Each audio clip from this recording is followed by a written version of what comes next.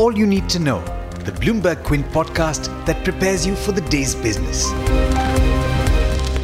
Good morning and thanks for listening in. This is the All You Need to Know podcast on Bloomberg Quint and I'm Alex Matthew. Today is the 27th of October. For the equity markets here in India, this week may just get worse at the start of trade today.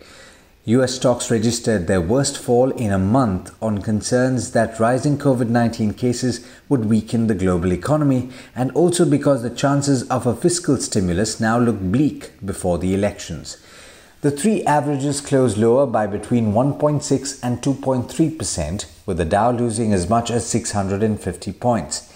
Energy and industrial companies were among the worst hit after crude oil prices fell by as much as 4% in New York last night. Last I checked, crude was at less than $39 a barrel, which is the lowest in 3 weeks, according to Bloomberg. Meanwhile, as a second wave of the coronavirus spreads across Europe and the United States, a vaccine candidate developed by the University of Oxford with AstraZeneca has produced a robust immune response in older adults and the elderly, those that are at the highest risk of severe illness. In India, the number of daily cases has continued to decline, a sign of hope. The country added just over 45,000 cases in the 24 hours to 8 a.m. yesterday, taking the total tally to close to 80 lakh. With the low additions and high recoveries, active cases have now dropped to 6.5 lakh from close to 10 lakh only a short while back. On to other news now. Prime Minister Narendra Modi was speaking to global investors at an event here yesterday. He said India would drive global energy demand going forward. According to him, India is likely to see energy consumption double over the long term. This at a time when the country is fast embracing cleaner and renewable sources of energy. Modi said India is on track to meet its COP21 commitment of raising electricity generation from renewable energy sources to 175 gigawatts by 2022. At the same event, the group CEO of energy major BP, Bernard Looney, said his company is looking to expand its presence here in India in fuel retailing and mobility solutions. He said his firm, in partnership with Reliance Industries, will in the next 4 to 5 years set up 5,500 retail sites that will not just sell petrol and diesel but also offer mobility solutions like EV charging facilities. He also urged the government to include natural gas in the GST regime. Now, speaking of clean energy and the environment, the government has informed the Supreme Court that it is framing a new law to tackle air pollution. The new law is for air quality management in the National Capital Region and adjoining areas and setting up a permanent body for the purpose, according to India's Solicitor General Tushar Mehta, who said that a draft of the law will soon be submitted to the court. In international news, the former English teacher who co-founded Alibaba Group Holding with $60,000 is poised to become the 11th richest person in the world. I'm speaking about Jack Ma, of course. Based on Ant Group's share price for its record public offering, Ma's 8.8% stake is worth $27.4 billion. That will take the 56-year-old's fortune to $71.6 billion on the Bloomberg Billionaires Index. And with that, it's over to Hormuz Fatakia for the trade setup for the day in India. Morning, Hormuz. How are we looking at the start of trade today?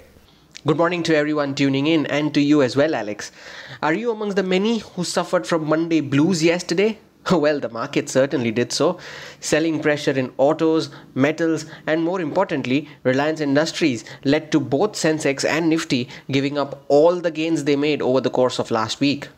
Specific stocks then, and NTPC will become the second state-run company after KIOCL, which will consider a share buyback. The board will consider this proposal on the 2nd of November. Based on the latest shareholding pattern, the government holds 51% stake in the company. NTPC is amongst the 8 companies in which the government has asked to utilize excess cash on the books in order to boost its divestment kitty. Now, Novartis has filed a complaint in the Federal Court of Delaware against Aurobindo Pharma, stating that Aurobindo's proposed generic version of a treatment of dry eye infringes 15 patents for Zidra, which Novartis had acquired in 2019 for $3.5 billion. Novartis has sought a court order blocking copies until the patents expire.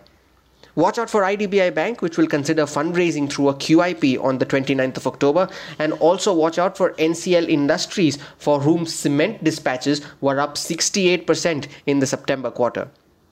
On to earnings then, and Torrent Pharma's US and Brazil business saw double-digit declines as compared to the previous year. The India business, which contributes nearly 3/4 of the company's overall revenue, saw a growth of 7%, while the German business saw growth of 4% year-on-year. Angel Broking has been gaining in 3 out of the last 4 trading sessions until closing on Monday. It may, let me make this clear, it may add another day of gains after its second quarter revenue nearly doubled from last year, while net profit was up close to 4 times.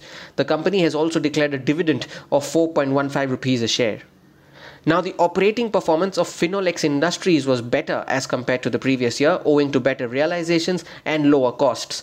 Volumes in the PVC resin business saw growth of 15% year-on-year, while EBITDA margins saw growth of nearly 1,000 basis points. 2 nifty earnings, Bharti Airtel and Tata Motors, both are likely to come out after market hours today. Some important broader market earnings today include Amara Raja Batteries, Castrol, CEAT, ICICI Prudential, Nippon Life India AMC, and Suven Life Sciences. Some buzzing stocks that I want to highlight from Monday's session. Coforge ended over 7% lower, its biggest single-day fall in nearly 7 months after its promoter sold over 6% stake in the company at 2,310 rupees a share. This was the 4th straight day of declines for the stock, its longest losing streak in 2 months. KEI Industries bucked the trend on Monday, ending with gains of over 3%. The stock ended higher for the 4th straight day. And lastly, watch out for Godrej Consumer or GCPL. Brokerage firm Phillip Capital has maintained its buy rating on the stock but raised its price target to 860 rupees from the earlier 770. It is pitching the stock as its top anti-consensus high conviction idea. Early ticks on the SGX Nifty showed that the index is trading around the levels of 11,800. Whether green or red, regardless of the color of the market, we at Bloomberg Quint are with you every morning with our All You Need to Know copy. So do log in and read up. With that, I wish you a safe day ahead, and it's back to you, Alex. Thanks, Hormuz. And as always, I thank you all for listening in. This is Alex Matthews signing off. Have a great day. I hope you enjoyed listening to All You Need to Know. Did you know that you could listen to the show on the IVM Podcast app? On the IVM Podcast app, along with this, we have a number of other shows which you think you'll enjoy. Listen to Cyrus Says with Cyrus Brocha as the host. Listen to Paisa Vaisa with Anupam Gupta. The Scene and the Unseen with Amit Verma. Or Shunya One hosted by Shiladitya Mukhopadhyay and myself. Check out the IVM Podcast app to get more talk content that you will enjoy.